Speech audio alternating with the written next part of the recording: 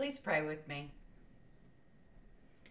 Oh God, you are holy, holy, holy, the Lord God Almighty. Yet you love sinners like us. You draw near to us. You redeem us so that we might draw near to you and commune with you. You invite us to rest in you.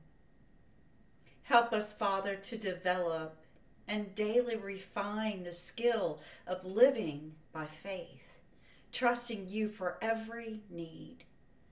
Right now, Lord, I need your power to speak forth your word effectively and accurately. Fill me, Holy Spirit, and prepare the hearts and minds of all who hear this lecture to apply the truth of your word and be transformed into the likeness of Jesus Christ, our Lord and Savior. It is in his name that I pray. Amen. Come to me, all you who are weary and carry heavy burdens, and I will give you rest. Have you ever responded to this beautiful invitation from Jesus? His invitation to rest? We could all use some rest right now. For almost a full year, we have listened to rantings and ravings about the horrors of 2020. There is an expectation that just because that year ended and we have turned the page to 2021, that everything will magically improve. The problem is, we carry into the new year the same sinful, fallen people we have always been. We do not need a new year. We need a beautiful Savior. In Romans chapter 5, verse 1, the Apostle Paul proclaims that we have been justified by faith, and we have peace with God through our Lord Jesus Christ. Peace with God. That is true rest for our souls.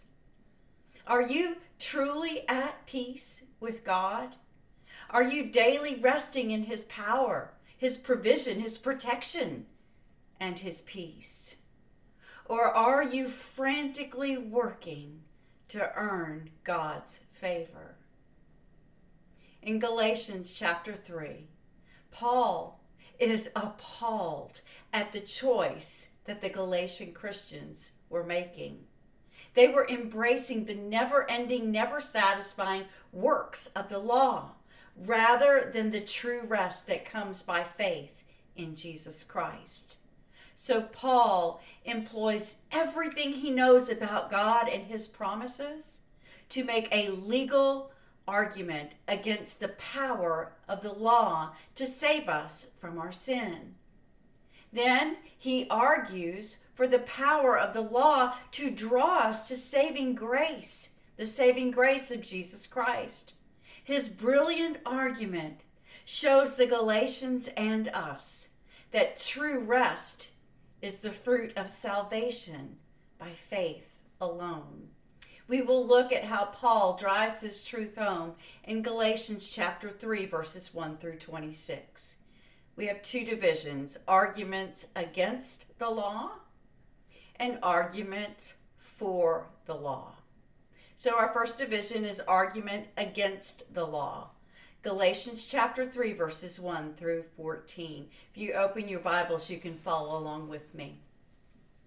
Now, this chapter of Galatians is a highly debated chapter, one of the more complicated of all Paul's writings. So I will do my best to untangle it and mine a few nuggets of truth. Ultimately, we must rest in what we understand and trust God with what we do not understand. With that said, let's jump in. Verse 1. O foolish Galatians, who has bewitched you? It is before your eyes that Jesus Christ was portrayed publicly as crucified. Now, normally, Paul addresses his beloved churches in his letters with loving kindness. Here he begins with a rebuke. Paul is astounded, amazed, utterly gobsmacked at the Galatians. These people are foolish, bewitched even. He cannot fathom how they got to this point. When he says it was before your eyes that Jesus Christ was publicly portrayed as crucified, he's not saying that they had personally witnessed the crucifixion of Jesus. What he is saying is that he so vividly presented the gospel to them that he portrayed Christ crucified. It was like they were there at the cross.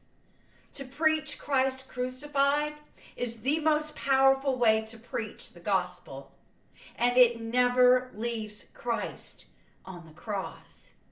It also preaches him as the risen and living Savior who grants forgiveness to everyone who believes in him.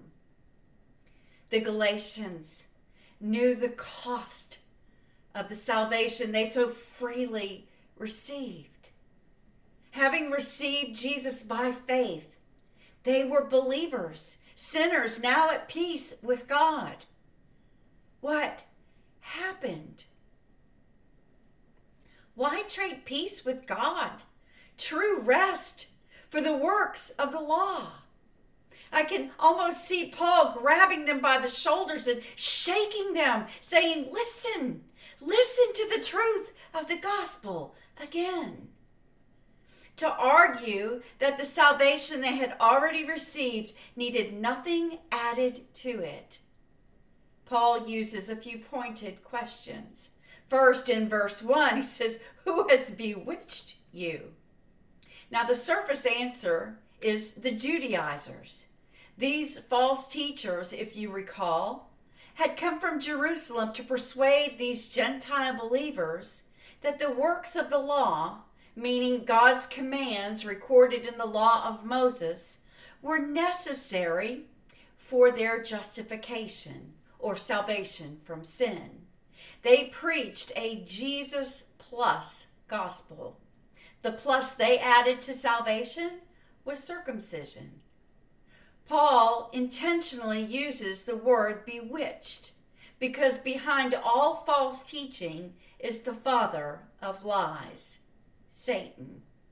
And one of his favorite strategies is to distort the truth to make false gospels attractive and the true gospel blurry and hard to grasp. Philip Ryken says that Christian doctrine is the battlefield where the most intense spiritual warfare takes place. You and I must have a firm grasp on the Christian doctrines taught in the Bible if we are to engage and prevail in the battle for the truth of the gospel. This is the primary reason we include doctrine in every single lesson of CEPC's Women's Bible Study.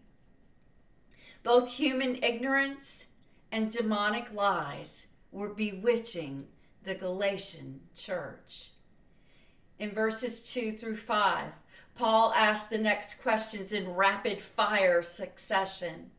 He says, did you receive the Spirit by the works of the law or by hearing with faith? Are you so foolish? Having begun by the Spirit, are you now being perfected by the flesh? Did you suffer so many things in vain, if indeed it was in vain? Does he who supplies the Spirit to you and works miracles among you do so by the works of the law or by hearing with faith?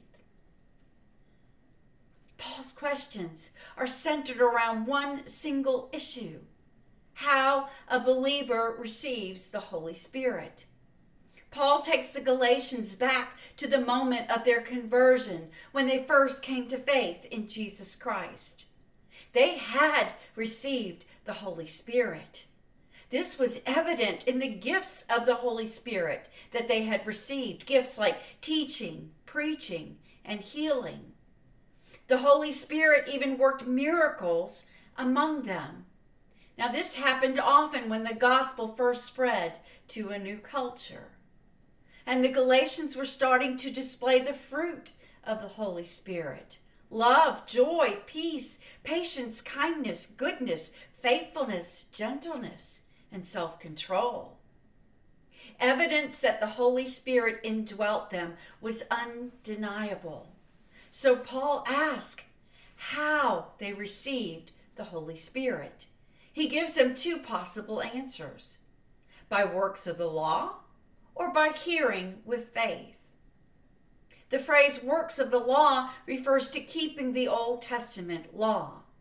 If the Holy Spirit came by the works of the law, it required perfect obedience to God's holy law. Perfect. Not one law broken, ever. To hear with faith is to receive the Holy Spirit by faith alone in Christ alone. He alone has done all the work necessary for our salvation by living in perfect obedience to all God's laws.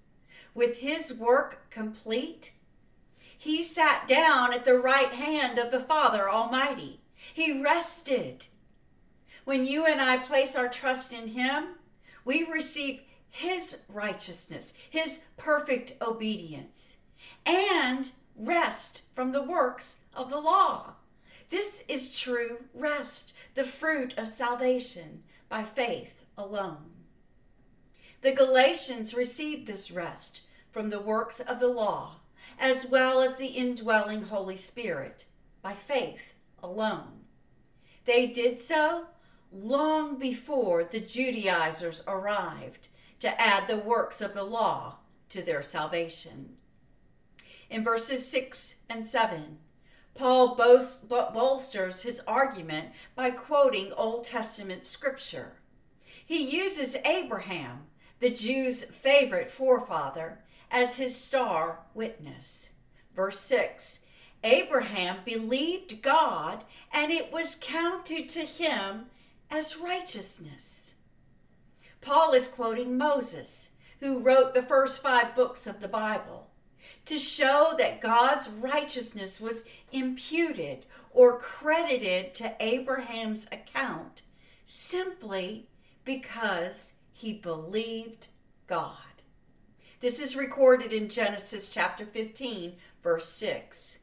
Paul's choice of this Old Testament scripture is inspired.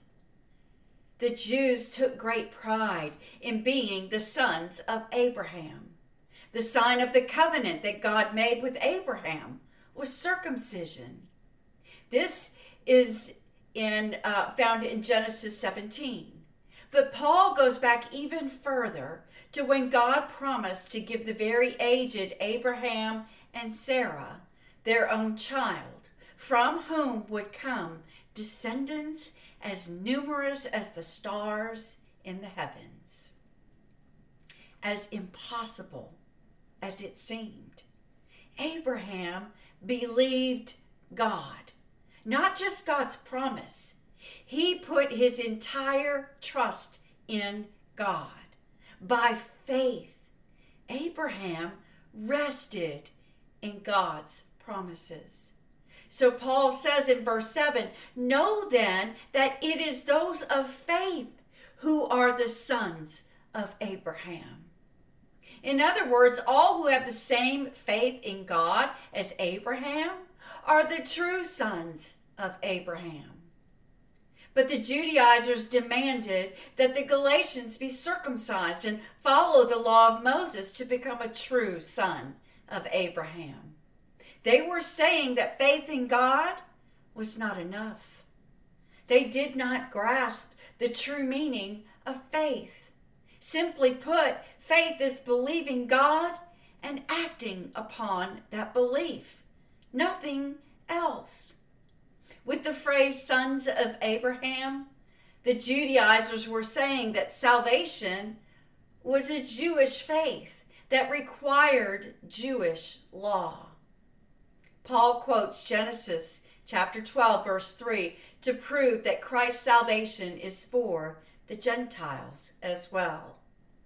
In verses 8 through 9, it says, "And the scripture, foreseeing that God would justify the Gentiles by faith, preached the gospel beforehand to Abraham, saying, In you shall all nations be blessed.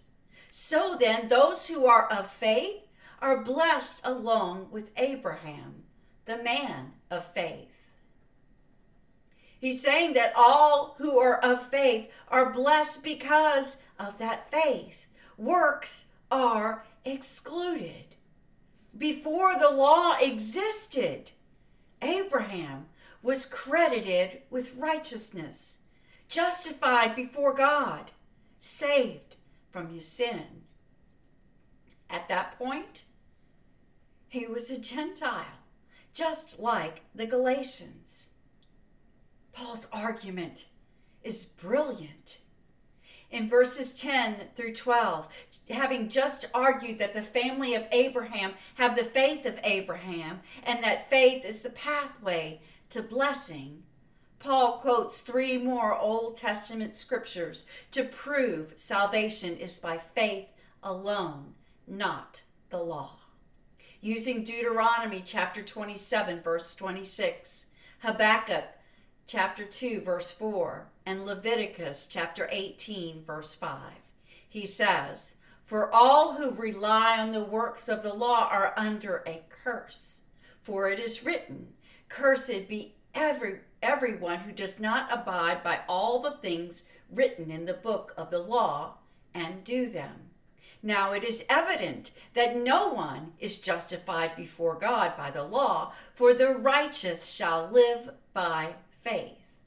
But the law is not of faith. Rather, the one who does them shall live by them." Those who try to obtain the blessing by works of the law will be cursed, not saved, because no one can perfectly keep the law with perfect obedience, and that is what God requires. Jesus Christ is the only one who could and did keep God's law perfectly. Therefore, he alone could and did remove the curse of the law on the cross. Quoting Habakkuk chapter 2, verse 4, Paul declares that the righteous shall live by faith. By faith in Christ's perfect work, we are reconciled to our holy God. True rest is the fruit of that salvation because, as verses 13 through 14 say, Christ redeemed us from the curse of the law by becoming a curse for us.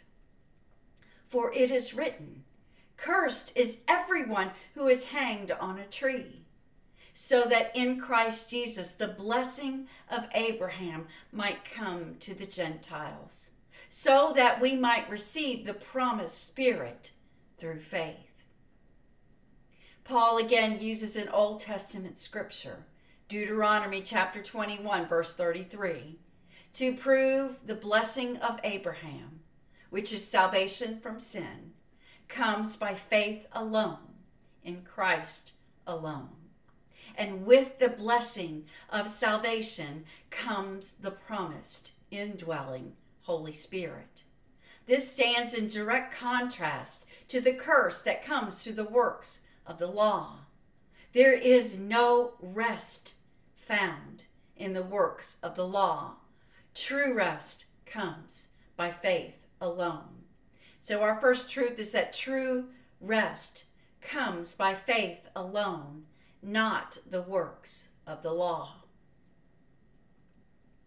How are the works of the law creeping into the gospel that you preach to yourself or to others? What sin are you believing that you can work to resolve or overcome on your own?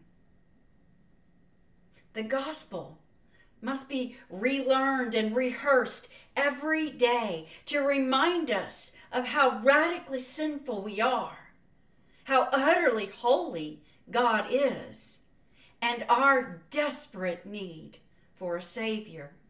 This informs how we live our daily lives. Jesus Christ, the Good Shepherd, who invites us to come and rest in Him, also tells us that apart from Him, we can do nothing. Nothing.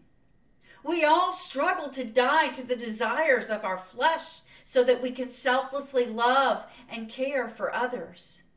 That struggle ends when we believe that God is sufficient and we rest in the indwelling Holy Spirit. He alone gives us the power and the desire to live in ways that make the gospel attractive. He alone pours His love, His hope, His joy, and His very heart into our hearts. He alone is our sufficiency, and He alone gives us the true rest that comes by faith alone, not the works of the law. But what do we do with the law? God has seen fit to give us the Old Testament law in His holy, inerrant word. Why? Well, Paul helps us understand the role of God's law in the life of a believer in his next argument, the argument for the law. That's in Galatians chapter 3, verses 15 through 26. Paul now shows the Galatians the proper relationship between the law of Moses and the promise made to Abraham. First, in verses 15 through 18, he says, "To give a human example, brothers, even a man-made covenant, no one annuls it or adds to it once it has been ratified. Now the promises were made to Abraham and to his offspring. It does not say, and to offsprings, referring to many, but referring to one, and to your offspring, who is Christ." This is what I mean. The law, which came 430 years afterward, does not annul a covenant previously ratified by God, so as to make the promise void. For if the inheritance comes by the law, it no longer comes by promise, but God gave it to Abraham by a promise. Paul illustrates his point using man-made covenants. He says that once they've been ratified or agreed to, no one could add to it or annul it. Paul applies this same truth to God's covenants with Abraham and Moses. In verse 16, he says that God entered into covenant with Abraham and his offspring. The word offspring, he says, refers to God's promised Messiah who would come to save his people from their sin. In verse 17, Paul contrasts the promise of God's covenant with Abraham to the role of his covenant with Moses, which was established 430 years later. His covenant with Abraham was characterized by an unconditional, unilateral promise. His covenant with Moses was conditional and focused on the law, which required participation of both covenant parties.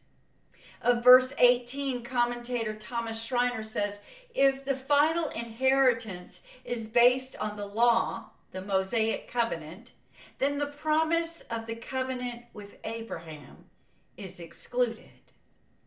However, Paul just proved that God's promise to save and bless his people cannot be annulled or canceled by the covenant of conditional law or any other covenant. God's covenant or agreement with Abraham is a covenant of grace, not law. It was unconditional. No matter what they did or did not do, God would faithfully fulfill his promise to save his people. The law was conditional.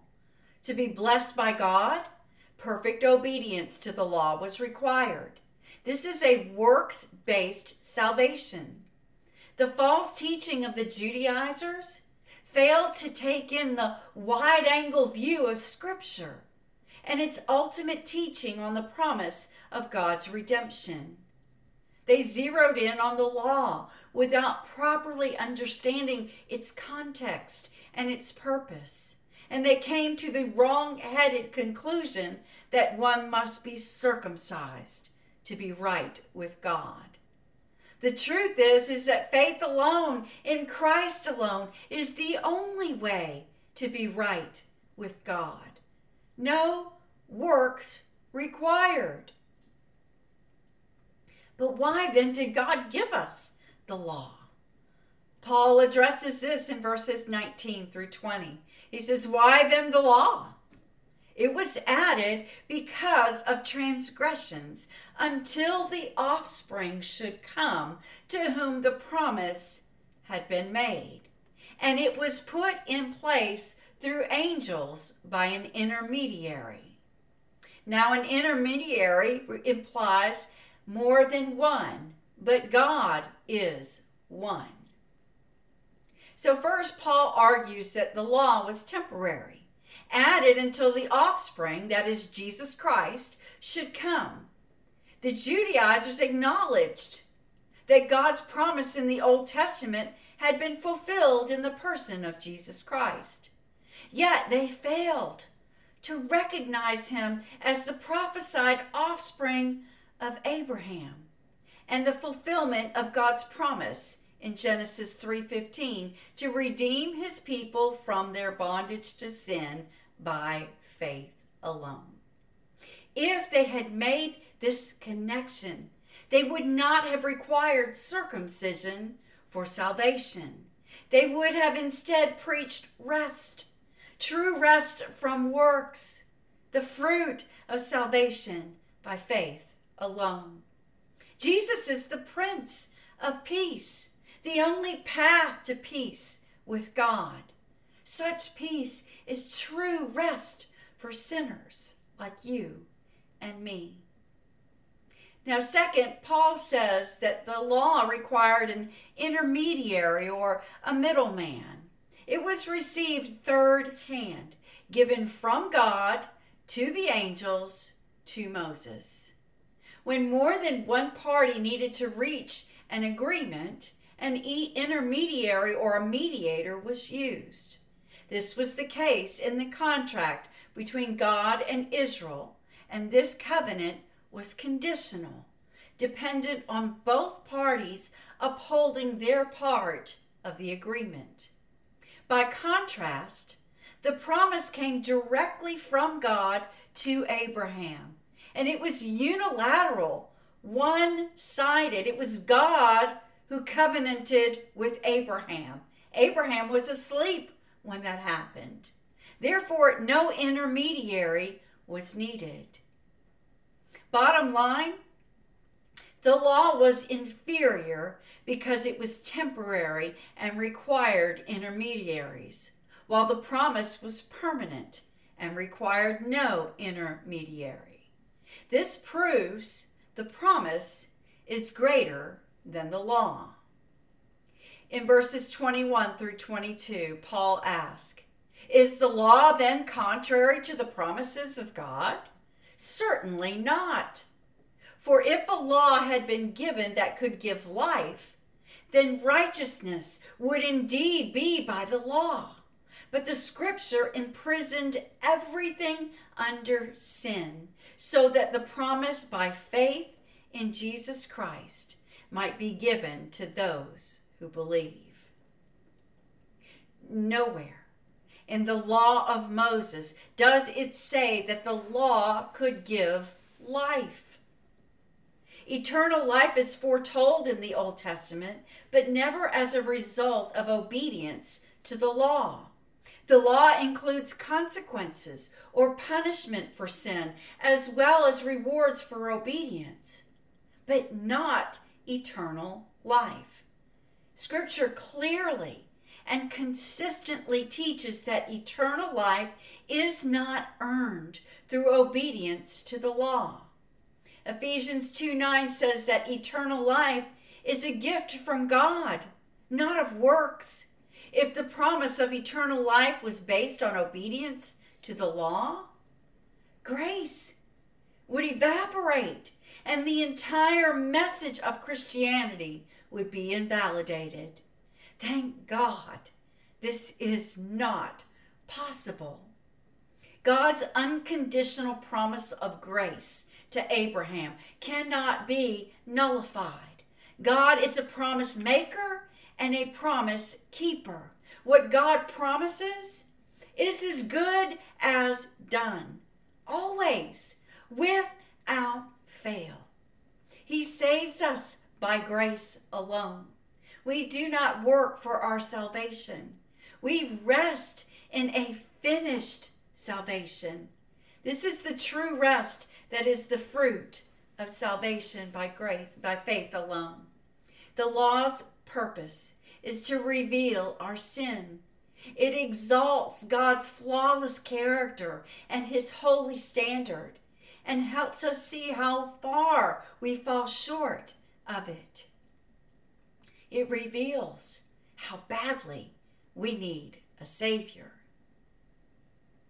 In verses 23 through 26, Paul illustrates how the law prepares the way for sinners to come to Jesus Christ by faith, using the image of a guardian. He says, "Now before faith came, we were held captive under the law, imprisoned until the coming faith would be revealed. So then, the law was our guardian until Christ came, in order that we might be justified by faith. But now that faith has come, we are no longer under a guardian, for in Christ Jesus, you are all sons of God through faith." The law held God's people captive, imprisoned until faith was revealed. In verse 24, the Greek word for guardian is pedagogue. A pedagogue was a slave entrusted with the care of a wealthy man's child, kind of like a nanny. His responsibilities included bringing the child to school, as well as administering strict discipline. Paul's illustration shows that the purpose of the law was to guard, guide, and train his people until Christ came and justified them by faith. Verse 26 is precious and worth memorizing. For in Christ Jesus, you are all sons of God through faith.